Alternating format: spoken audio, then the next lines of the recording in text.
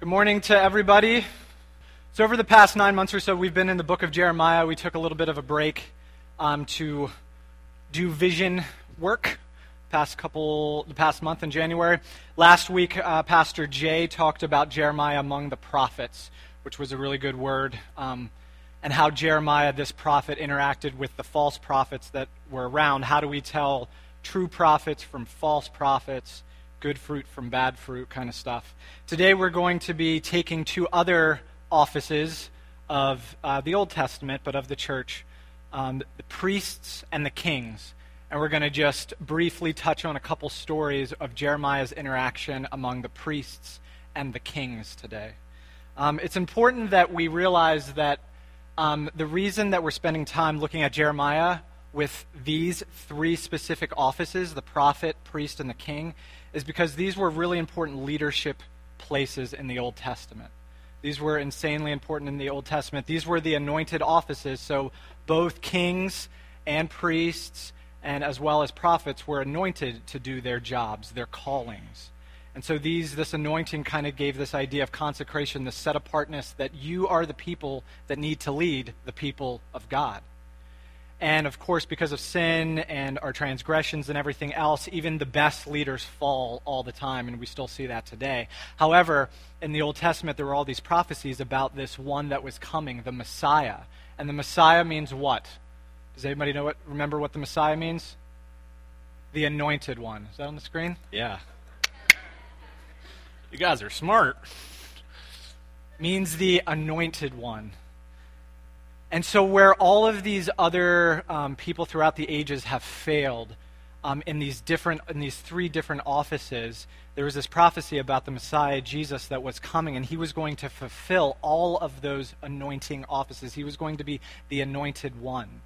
And so this was kind of a theme that was picked up, especially at the Reformation, thinking about Christ as a prophet, priest, and king, and we've touched on it a little bit in 1 John. But I also want to take just a brief moment before we look at the stories and think about this a little bit more. If you take your bulletin out, on the back you're going to see a quote from a 17th century theologian from Geneva. Where's Geneva, Switzerland? Yeah, it's the French-speaking part of Switzerland. Turretini. That's kind of Italian. I don't know how to say it. Turretini.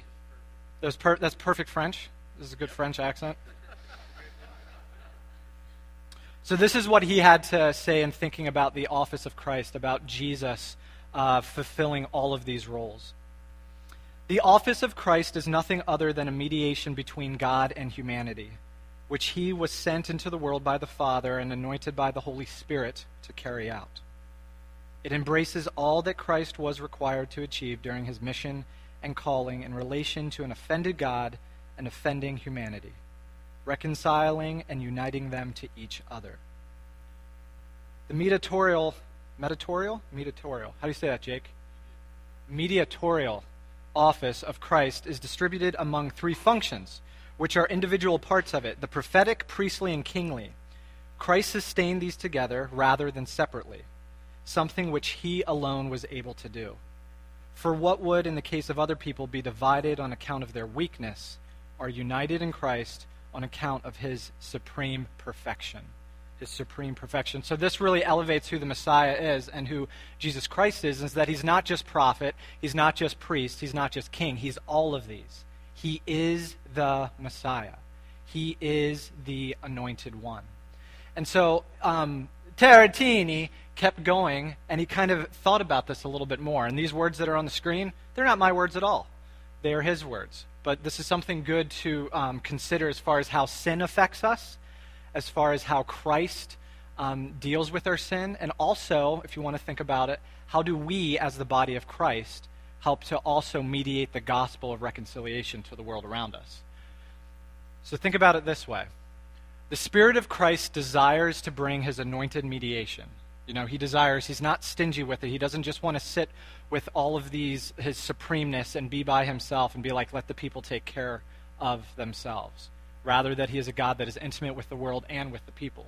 So as we go through each of these three offices, consider these two questions. Consider, which of the anointed offices are you primarily in need of right now? Now, we don't want to divide Christ and have him be here and then there and then over there. But he also comes to us in different seasons and in different ways and mediates his gospel and his healing and his words to us in different ways. So as we hear about these offices, how do you feel like, what need of that mediation of Christ do you need in your current season of life? But then also, too, which of these anointed offices are you more drawn to in order to be a minister of that mediation? In 1 John, it talks about how we share in his anointing because he is the head of the church and he is the anointed one. We also, by the power of the Holy Spirit, have this anointing in us as the body. And so there's this question about how do we rebuild and how do we renew and how do we repair the relationships both that we're in and in the world around us. So we're not just thinking about what do I need, which we do need to ask that. What do I need from Christ? But also, as his grace and love comes to us, how can I minister to the person sitting next to me here? How can I minister to the people that I go to at Cedar Crest High School? How can I minister to the people that are at work or at YWAM or just on the street? What might God be calling Cornerstone? How might God be calling Cornerstone to mediate his gospel and his truth and his healing? So, Tarantini, everybody say that with me so I don't feel like a jerk. Tarantini. Good. He said this about sin and about the offices. First, ignorance is healed through the prophetic office. So Tarantini would say that ignorance is one of three parts of sin. One of three parts of sin. Ignorance is healed through the prophetic office. The prophetic light scatters the darkness of error. The prophet shows God to us. The prophet illuminates the mind by the spirit of enlightenment. And this is important, too, as we think about the prophets, priests, and kings in Jeremiah. Why? Because in Jeremiah 2:8 or 2:18, it talks about how these different people, these different offices, were not fulfilling their God-given design. Instead of being an office that was consecrated and set apart so that they could minister to the people in the land around them to help them flourish, what ended up happening is they became like a desecrated anointing, where it wasn't flourishing that they were providing for the people and for the land, but it was actually a withering of life. Over time, the sapping out of life rather than a giving of life. Rather than being, Jim, remember, conduit? Favorite word? We like to share that word. Conduit of God's grace and love. Rather than doing that, they were actually sapping out. And so it says in Jeremiah 2:8, the prophets prophesied by another God and went after things that were worthless. And so it's not just that the prophets show us God, it's what God are they actually showing us, right? Just because you put a name out there doesn't mean that it's actually Yahweh. It's not Jesus Christ. It's not the Holy Spirit. And so the prophets of the land in Jeremiah at that time, they were prophesying by another God altogether. They weren't creating light. They were actually causing confusion because they were saying things that were not coming directly from the Lord. So ignorance is healed through the prophetic office. Next, guilt. So Tarantini would say the second part of sin is guilt. Guilt is healed through. I mean, it's really healed through. That was a mistake. Guilt is healed through the priestly office. The merit of the priest removes the guilt and obtains reconciliation for us. The priest leads us to God. The priest soothes the heart and conscience by the spirit of consolation. But Jeremiah speaks out to the priests of the land too, saying that the priests did not actually ask, "Where is the Lord?" They did not handle the law, they did not guard knowledge, and they did not know me. And one of the big things that both prophets and priests did in the time of Jeremiah, they preached peace when there was no peace. And so any kind of consolation that comes out of a falsehood, any kind of consolation and comfort that comes out of lies rather than the truth is no consolation at all. It's just a facade. It's just a structure that it's a straw man. It's a house of cards that's going to be knocked down because it's not actually the truth of what's going on in the land, in the people of God at that time. But when Christ comes, he doesn't say that we haven't sinned. He doesn't say that, hey, you're fine on your own, let me just teach you a couple things. No, he actually provides for himself, like we celebrated, this sacrifice, this obedience to the Father, this place of wanting to reconcile God and man, the holy God with us sinful people. And he doesn't negate sin. He doesn't say that you haven't transgressed, you're fine. No, our sin runs deep. So much so that a lot of times the sin that we partake in isn't even sin that we know of. And yet Christ comes both in his prophetic office to come and teach us, to shed light on who God is, and also in his priestly office, removing that guilt that is actually there as we humbly turn to him and acknowledge that stuff and repent. And the merit of this priest is so much more than the merit of the priests in Jeremiah, right? Because this priest, Jesus Christ, was whole. He was secure. He was perfect. He had to make a sacrifice once. We don't have to come here. We don't come here to necessarily get right with God every single week. That's not the purpose of church. We are made right in Christ Jesus already. And so to receive that and take that in. And yeah, Ash Wednesday's coming up, Vespers is coming up. We struggle with sin and temptation and everything else, and we can't turn a blind eye to that. But we also don't want to be ignorant of the grace and what Christ provides in him reconciling us to the Father by his blood. We want to look sin in the face, and we want to also say, yep, and then gaze at Christ and gaze at Jesus and realize what he has done and can do as far as removal of that sin. Guilt is healed through the priestly office. Last one, oppression and bondage is healed through the kingly office. Oppression and bondage is healed through the kingly office. The power of the king takes away the bondage of sin and death. The king joins us together with God and glorifies us with him.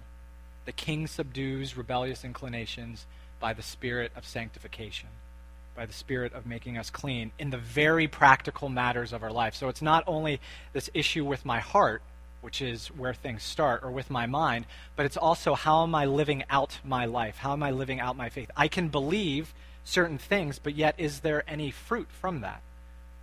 And the kingly office helps to put a life in order. There's chaos amongst things, and the kingly office comes and puts things in order.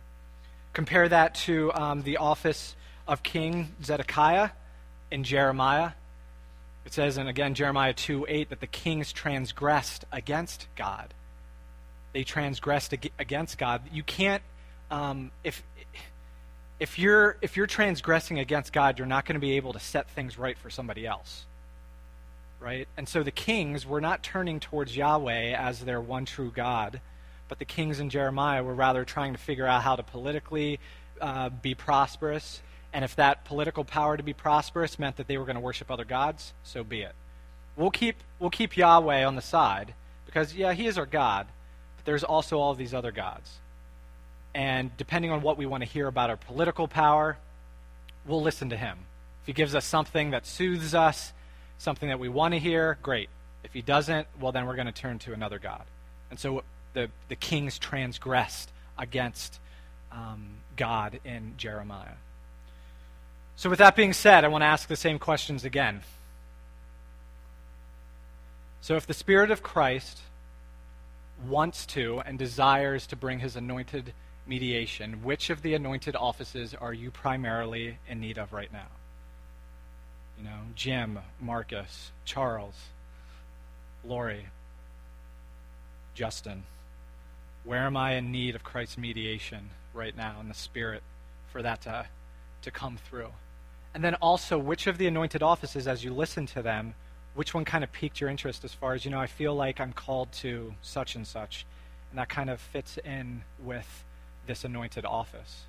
And what does that mean more so for us as Cornerstone, us as the church, not just here, but in the region, to be mediators of the gospel in the Spirit of Christ? Everybody got the answers to all those? You good? Okay.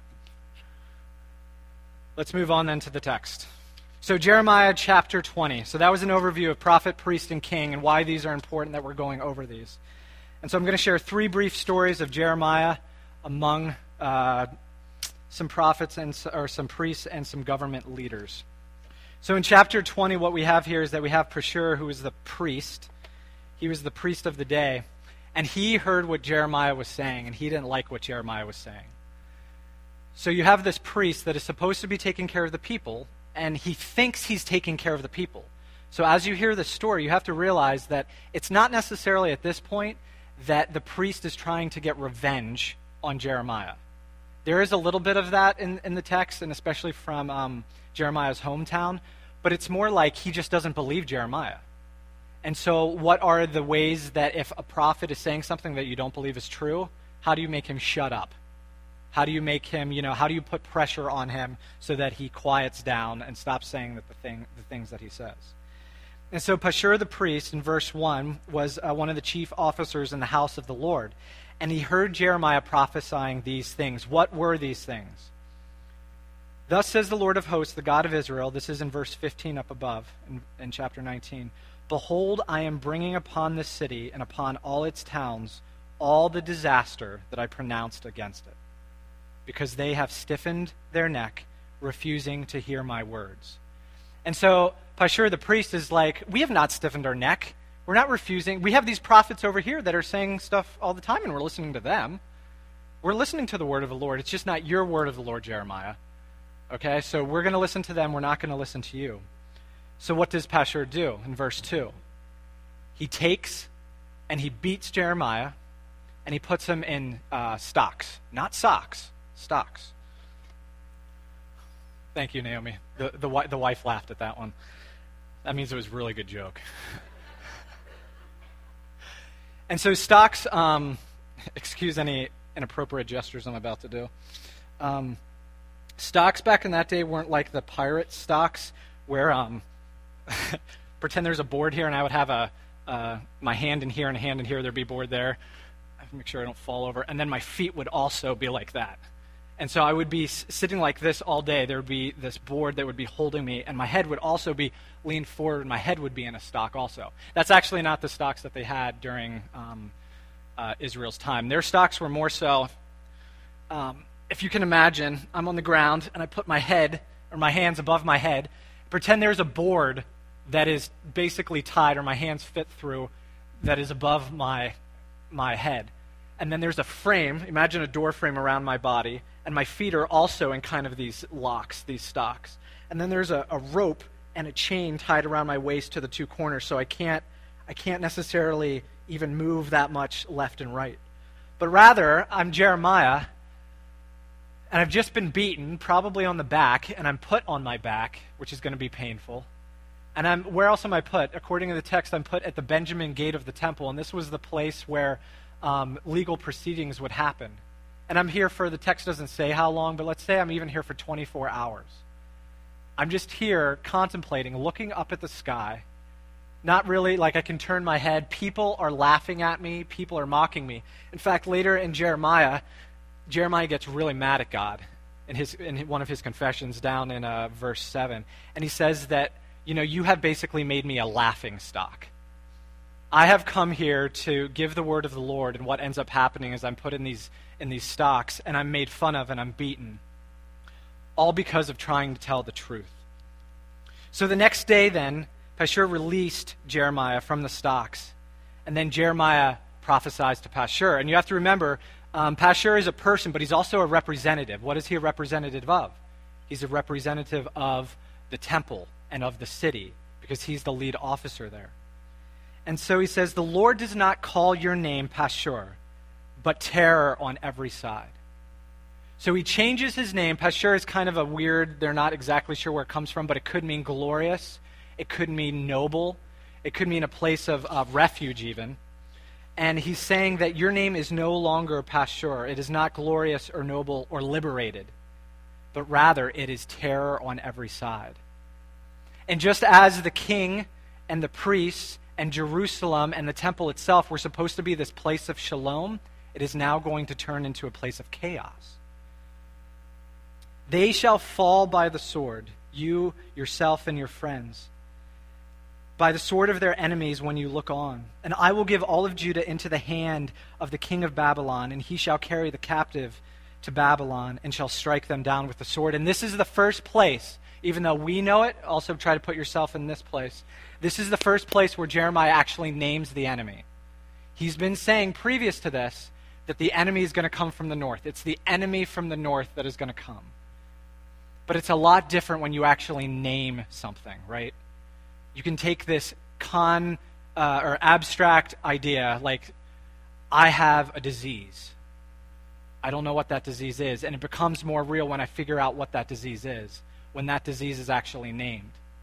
Like it becomes almost weightier and heavier. So it's not just this abstract, the foe of the north is going to come and take you over now. What it is rather is saying, no, Babylon, this kingdom that is just wreaking havoc on the Assyrians to the north, is going to be the end of you, basically. That Babylon is going to come down because of your wickedness and your stiff-neckedness, and they are going to be the ones that destroy you. So Jeremiah is pretty fired up in this. And it's not that he's necessarily using his own words, but he's saying to this priest, I've been trying to tell you what's actually going on. You beat me and locked me up, which would have been what he should have done if he was a liar and he was a false prophet. And yet this stuff is coming out. And so he prophesies against Pashur, the priest, saying that you're not going to escape, and all those that you know and love are going to be surrounded by terror. Later in chapter 20, like I said, Jeremiah kind of goes off a little bit, and he goes and he talks about he's a laughing stock. He's a laughing stock to the people, to the priests, to all the anointed leaders in that time. But yet he still says this thing, that you will be a terror. There will be terror on every single side of you that's going to come against you.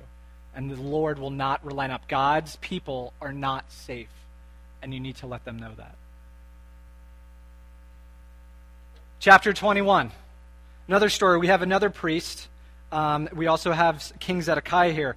There is a different Pashur here, which is not the same Pashur as in verse 20, because of his chronology and his father's name. So this would happen, the first story, chapter 20, would have happened before Babylon actually came. Basically saying there's going to be a terror on every side, Babylon's going to come and surround you. Now, chronologically speaking, we are probably a step removed. There's probably been one attack on Jerusalem, and now King Zedekiah, the king that is in there, is like, maybe Jeremiah actually has something here. There's this, we're not destroyed, we're not desolated, we're not brought to nothing, as Jeremiah was saying, but maybe there's something here. So basically a priest and some of the officials and Zedekiah go and ask, hey, maybe the Lord will show us his good deeds again. Maybe he will show his great hand. Maybe he will show. That's when that light stuff, Luke, when that stuff happens, it's always weird to me. It's always like, so what's happening over in that corner? Is there something? The lights go on and off here, and the light just went off over there, and I saw them being like, what's going on? It's okay though. It's not a word of the Lord towards you, just so you know. And so Zedekiah's like, what's going on? Maybe we can get something. Maybe we can hear something good. Maybe God will rescue us out of this. And so they ask Jeremiah, what does the Lord say? And Jeremiah, via God via Jeremiah, uses all of this Exodus language, right?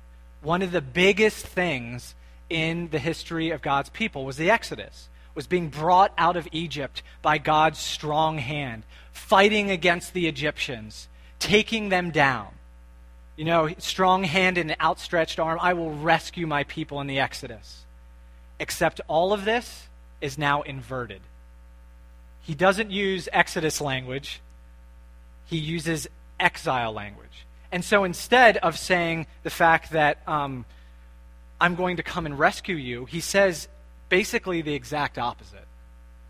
That God says, I myself will fight against you with an outstretched hand and a strong arm. In anger and in fury and in great wrath, I will do this. And so this Exodus language that is happening, he's completely inverting it. And if that's such a part of Judah and Israel's story, that they're like starting to hear this language, and they're like, yes, God's going to take our weapons and make them prosper, but the text actually says, I'm going to take the weapons that you're pointing out there, and I'm going to turn them back on yourself. And Babylon is no longer going to be a terror on the outside, it's going to be a terror in the midst of it. And this is the word of the Lord. You wanted to hear the word of the Lord. This is the word of the Lord.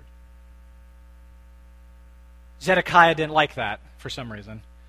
The priests didn't like that for some reason, and yet that is what was going to happen. So fast forward, who knows, chronologically, let's say a couple years. Say we're actually towards the end of Judah, Jerusalem. Flip over to Jeremiah chapter 38. So first story, we had Jeremiah with the priests that put him in the stocks, that beat him. Jeremiah turned back on him and told him that his name was no longer glorious or noble. What was it, rather? It was that there was going to be terror on every side. Zedekiah comes and he wants to hear a word of the Lord, but he wants to hear a word that would soothe them, that would build them up, that would make them stronger. And Jeremiah uses Exodus language, but he uses it inversely to say that, no, it's not that the Lord is going to rescue you. It's actually the Lord's hand against you because of your sins and because of your unrepentant heart towards me. So now we get into probably between the second and the third raiding of Jerusalem. Again, there is a bunch of officials and also Zedekiah that's part of this story. And Jeremiah is basically saying the same thing, saying, Jerusalem will fall. You need to stop fighting this battle. You're just going to cause more sin and more death, and you're putting the people's lives in danger. So what ends up happening then is that one of the officials says to Zedekiah, hey, Zedekiah, we need to get rid of this guy. He is not encouraging the troops. He is not putting courage into the military forces. He's doing the opposite. Our men are weakening. We're not holding the fort like we should be holding because this guy is going around and saying these words.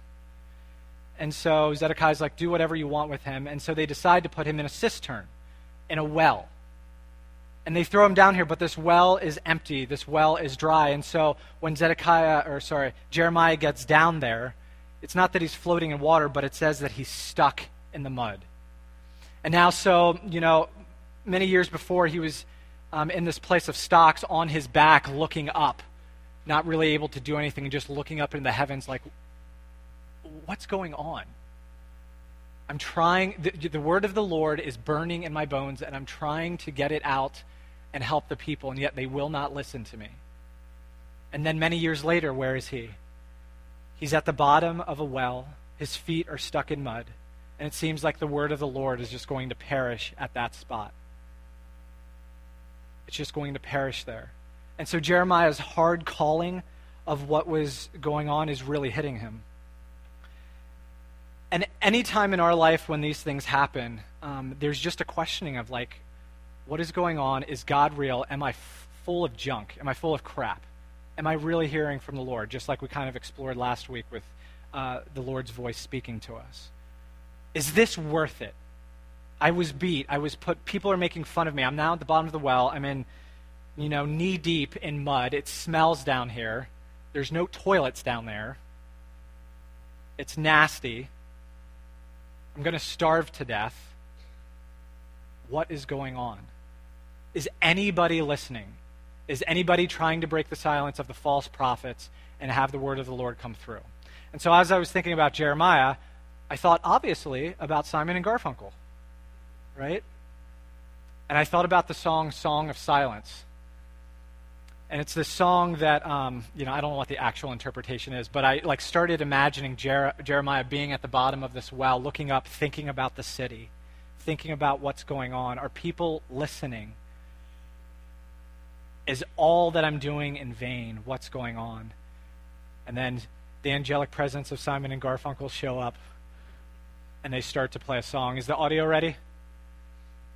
And part of the verse that stood out to me most was this. It says, "Fool said I, you do not know, silence like a cancer grows. Hear my words that I might teach you, and take my arms that I might reach you. But my words like silent raindrops fell and echoed in the wells, in the cisterns of silence." So let's lower the lights and listen to the song. Imagine Jeremiah in the mud.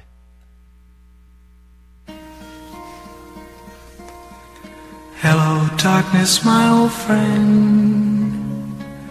I've come to talk with you again, because a vision softly creeping left its seeds while I was sleeping, and the vision that was planted in my brain still remains within the sound of silence.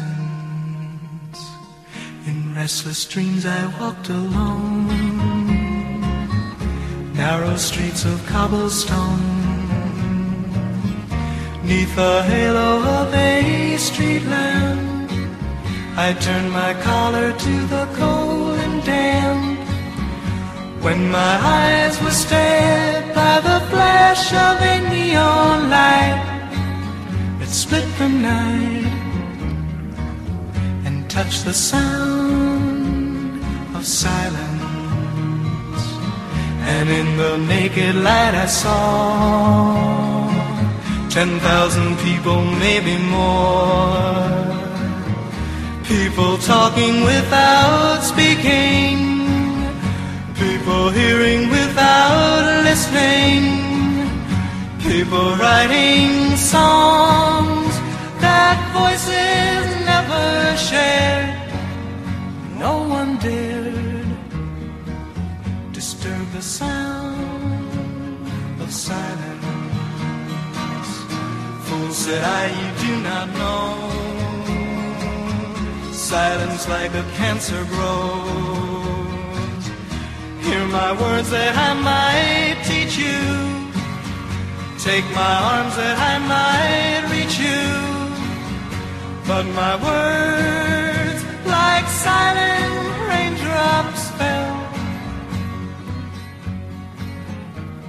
and echoed the wells of silence, and the people bowed and prayed to the neon god they made, and the sign flashed out its warning in the words that it was forming, and the sign said the words of the prophets are written on the subway walls and tenement halls, and whispered in the sounds of silence.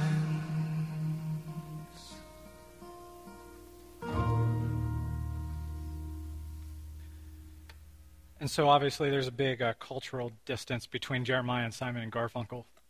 But even some of those words there about where the writings of the prophets are actually found, about being, people hearing the words but not really hearing the words, about the gods that they made, that they bowed down to. So Jeremiah is there, and he's probably thinking this is the end of his life. But then this character comes out of nowhere in the story in Jeremiah 38, verse 7. He's an Ethiopian that's part of the king's entourage, so to speak. And this Ethiopian goes to the king Zedekiah, and he's like, this is an evil thing these men have done by putting Jeremiah in the cistern. Let me take 30 or 3 men, depending on the translation that you have, and go and rescue him.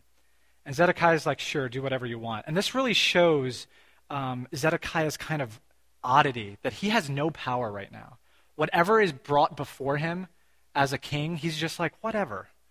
Do whatever you want. At first, people came to Zedekiah saying, hey, can we put this guy in the cistern? Do whatever you want. And now somebody else, a couple days later, is like, we need to get him out because it's evil. Yeah, do whatever you want. And so there's this power that the king is supposed to have, especially in his anointed office, that is completely gone. That he can't actually help people out of oppression and bondage because he's in oppression and bondage, and he's not willing to actually hear the one voice that can help to relieve him from that. So the Ethiopian goes into the king's quarters, and he gets rags of all kinds out of the wardrobe, and they go into the cistern, and they lower down these rags and these ropes, and they bring him up. And Jeremiah is quote-unquote safe again, but Jeremiah and Zedekiah want to talk. And so Zedekiah is like, so did anything change down there? Do you have any kind of new revelation from the Lord? Is anything different than when you went down? And Jeremiah says, no. And he warns Zedekiah. He's telling Zedekiah, you need to surrender. You need to surrender to the Babylonians, and if you don't, you will die. In fact, what the Lord told me while I was stuck in the mud down there is that you are going to be stuck in the mud. If you trust in anybody else to try to do some kind of revolt against Babylon, they're going to turn their backs on you, and you're going to end up dead, killed. Your eyes are going to be gouged out, all this other stuff. But Zedekiah doesn't listen. In fact, he tells Jeremiah, don't tell anybody. If people come and tell you what we talked about, don't tell them, okay? Because I'm going to figure this out on my own. Just don't tell them what you said to me, because I don't want them to get suspicious that I'm actually maybe thinking about doing something different. And Zedekiah doesn't do anything different. But the words that Jeremiah brought to Zedekiah, he also brought to the people. Team, you guys can come back up, worship team. Flip back to Jeremiah 21.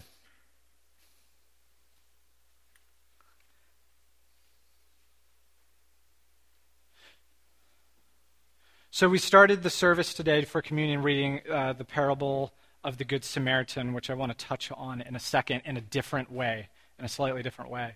But here's the thing that really stuck out to me as I'm looking at these texts and Jeremiah's interaction between the priests and the kings. So the word of the Lord comes to the people then. Very similar word that came to King Zedekiah. So verse 8, chapter 21, verse 8, and to this people you shall say, thus says the Lord, behold, I set before you the way of life and the way of death. Behold, cornerstone, I set before you the way of life and the way of death. And if we were to stop there, we'd be like, well, of course, we want life. Right? Why would we choose death? Okay, prophecy ended, chapter ended. We don't have to go on from there. But yet in this scenario, I'm not saying this is for us now or for any of us specifically, but it's out there, it continues. So he says, he who stays in this city shall die by the sword, by famine, and by pestilence. But he who goes out and surrenders to the Babylonians, he who goes out and surrenders to the enemy, who are besieging you shall live, and shall have his life as a prize of war. For I, the Lord, have set my face against the city for harm and not for good, declares the Lord. It shall be given into the hands of the king of Babylon, and he shall burn it with fire. And I think this really gets to the heart and the emotive response of surrender, right? Because it's easy to surrender to something where it's like, yeah, this is bad, and this is better. And that's kind of the case here, but it's not like it's good and bad. Let's surrender to the good thing. It's surrendering to the enemy. You're going to leave your home. You're going to get your life, but you're going to come under these other customs. You're going to go to a place far away. Who knows, part of your family are going to be split up. But yet you're going to have life there.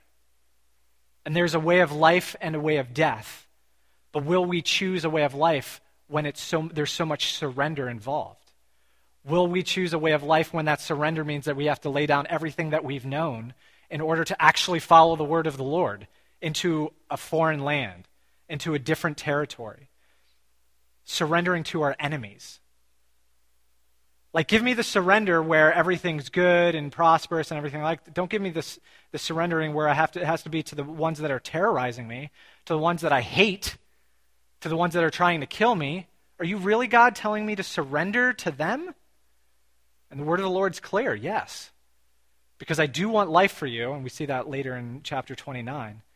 But right now I'm against this place in the city, and you have a choice between life and death. You can stay here and be stubborn, or you can surrender to the enemy and have life. But that doesn't really compute, at least in my mind. Surrendering to the enemy doesn't necessarily compute. That's where you'll have the most life. It sounds like you're a coward, Justin. You're a coward, Jeremiah. You're a coward, Zedekiah. You're surrendering. You need to stay and fight, not surrender. You need to be stubborn and steadfast and not surrender. And yet that's the word of the Lord to the people there. So take that principle and let's go to the Good Samaritan. The story Jesus tells, plain reading, which is what it means, is comparing the Levite, the priest, and the Samaritan. A deplorable, one could say. Do you remember, where'd Steph go? Oh, hey. What was the word that the translation said? It was like detested, a detested person. It was something like the detested Samaritan. Despised Samaritan. And so the text at true initial glance is the fact that, this guy, the Samaritan, who people hated ended up being more kind and showed mercy to this man on the road than a priest and a Levite did, right? That's true. But then if we were just to think about that story and take it further, what if we put ourselves in the place of the one that was saved?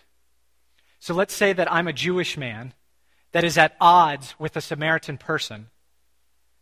And these Samaritans weren't just at odds. Like a lot of the Samaritans, what they would do, because they didn't believe that Jerusalem was the presence of God or the temple of God, they would dig up dead bodies and they would drag them into the temple and break into the temple at night and throw the bodies in there to make the temple unclean. It's almost like a sorority, a frat joke or something, to a really ugly degree.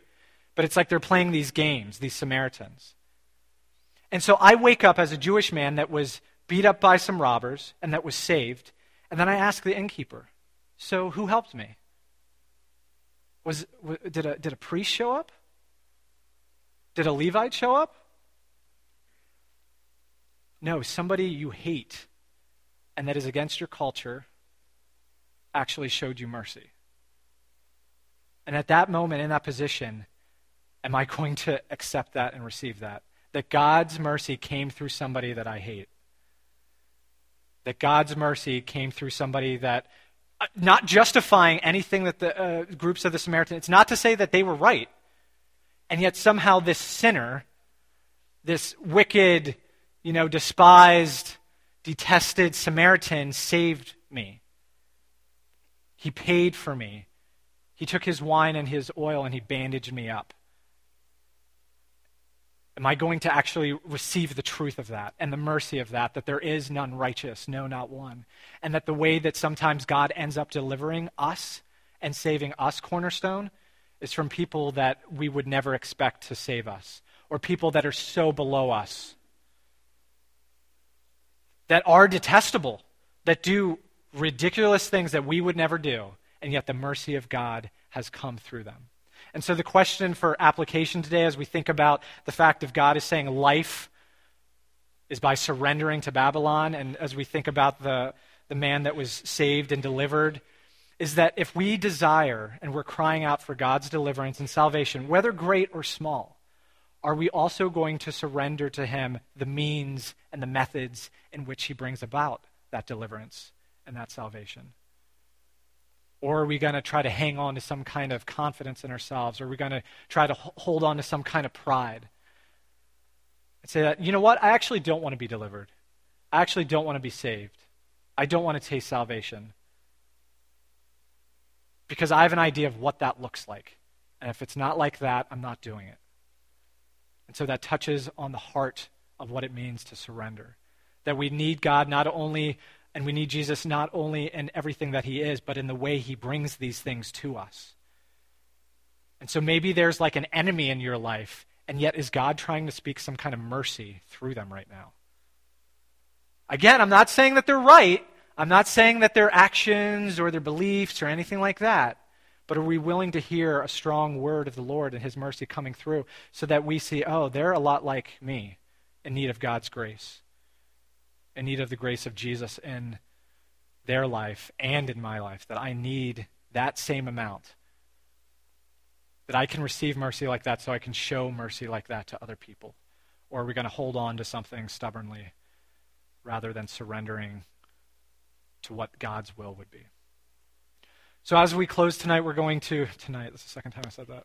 As we close today, we're going to sing, Lord, I Need You. And as you think about these and as you're worshiping God in it, realize that it's like all of what he brings. It's not just the priestly part. It's not just the prophet part. It's not just the kingly part. The Messiah is whole and together. The Messiah is the anointed one. So yeah, he saves you from your sins. He saves me from my sins. Am I also walking with him and surrendering to that kingliness of him, that he wants to put my life in a healthy, spirit-led way? Yeah, maybe I actually got my stuff all together. The Lord's kingship over me is great. And yet there's still this guilt and the shame that is deep buried within me. But I'm doing good things. I'm actually doing things for the kingdom. And yet do we want that priestly mediation from Christ? Do we want his words as the prophet spoken over us? Or are we just going to be listening without not really hearing, or hearing without really listening? And he's worthy of all this because he proved it.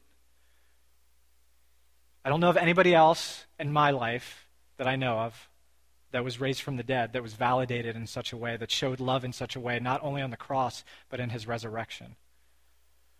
And that happens, that spirit, that love, and that life of surrender happens in the smallest things in our life, and also big ones, changes of life sometimes. But whatever that surrender is, it's always good, even if it feels like death. He's saying, this is the way of life. Come to me. Yeah, you're burdened. There's this big weight on your shoulder. Let me take that, surrender it. Let me take that off of you. But it just might feel a lot different. It might look like death when it's actually life. Father, thank you for today. Thank you for your word.